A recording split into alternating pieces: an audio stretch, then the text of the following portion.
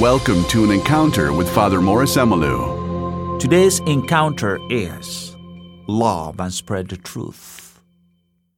I think it is important to reflect on something very crucial to any proper decision-making process. It is love for the truth. For many, the new year calls for gratitude for the blessings of the past.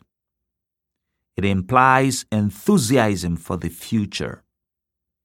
It calls for reassessment and many times refocusing, looking ahead at the days to come. Our choice biblical text for today is 1 John chapter 2, verse 21. It states, I write to you, not because you do not know the truth, but because you do, and because every lie is alien to the truth. For our Christian faith, Jesus the Christ is truth personified. I am the way, the truth, and the life, the Lord says. In Jesus, there is no alteration, no deceit, and no lie. Building on the truth is building in Jesus. It's building on a solid foundation. There are two attitudes based on the above biblical text I suggest we imbibe as we look forward to the new year. One is respect for the truth. Second is being messengers for the truth. Respect for the truth guarantees that we do not object to the truth even when our opinion is false. Isn't it true that many times our opinions might not be the truth? Though we cherish those opinions and are comfortable with them, our readiness to give in to the audacity of the truth is a suitable circumstance for blessings and greatness. Before the truth, there must be some sacred homage because truth is of God.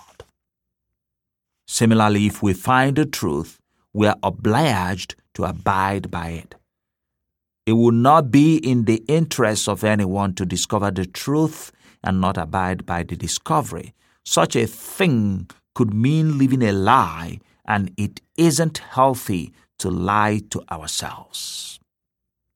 When we discover the truth, how blessed we are to hold on to it, despite the inconveniences the truth can sometimes cause. As we know, truth isn't always pleasant, yet it is redeeming.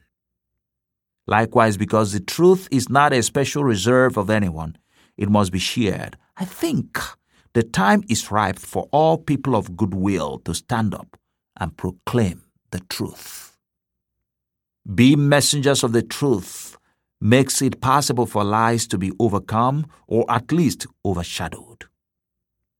If what we hear all the time are lies, how can we know the truth? If lies dominate the mainstream, from whence shall come the truth? How shall we be made free? The Lord says, you shall know the truth, and the truth shall make you free. Finally, one more attitude toward truth I would love for us to adopt is what St. Paul admonishes in his letter to the Ephesians, chapter 4, verse 15. Speak the truth in love. Let us always speak the truth. It is a duty in love to speak truthfully.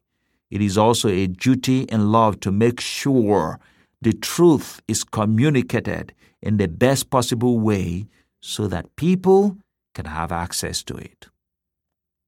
Depriving people of access to the truth is morally objectionable. Let love inspire us as we communicate the truth of the gospel. Let love inspire us as we share the blessings we know and have. Let love inspire us not to hoard to ourselves what should be known by many. Be certain of this. Blessed are those who are a blessing to others, is their truth and are their blessings we've received. Make them available as much as possible to as many people as possible. It is a blessing. Ultimately, how about making it a priority that in the next year, others see Christ in us and we shine the light of Christ for everyone to see? Such a resolution, if followed through, would be a slam dunk. Reflect. Do I have unfinished business? Are there goals I said that I didn't meet in this year that is coming to an end? Is it worth stressing about what I can't change now, or should I focus on what I can do for a better tomorrow? This might be a good day for me to take stock and perhaps put myself in a situation of more blessing in the coming year. To do this, do I need to plan with God, or do I think that's unnecessary? Pray. Lord, as I come to the last day of the year, I bless and thank you for seeing me through it all. I thank you for all the blessings and love and opportunities of this year. I thank you for my family and friends. I thank you too for my flaws, mistakes, and missed opportunities. As I look forward to the new year, I ask that you restore to me my family and friends and all my missed opportunities. Give me a discerning mind to walk in the path of grace and blessings. Amen. God love you. God bless you. You've been listening to An Encounter with Father Morris Emelu, excerpts from the book series of the same name. You can get your own copy of An Encounter with Father Morris Emelu at revemelu.com.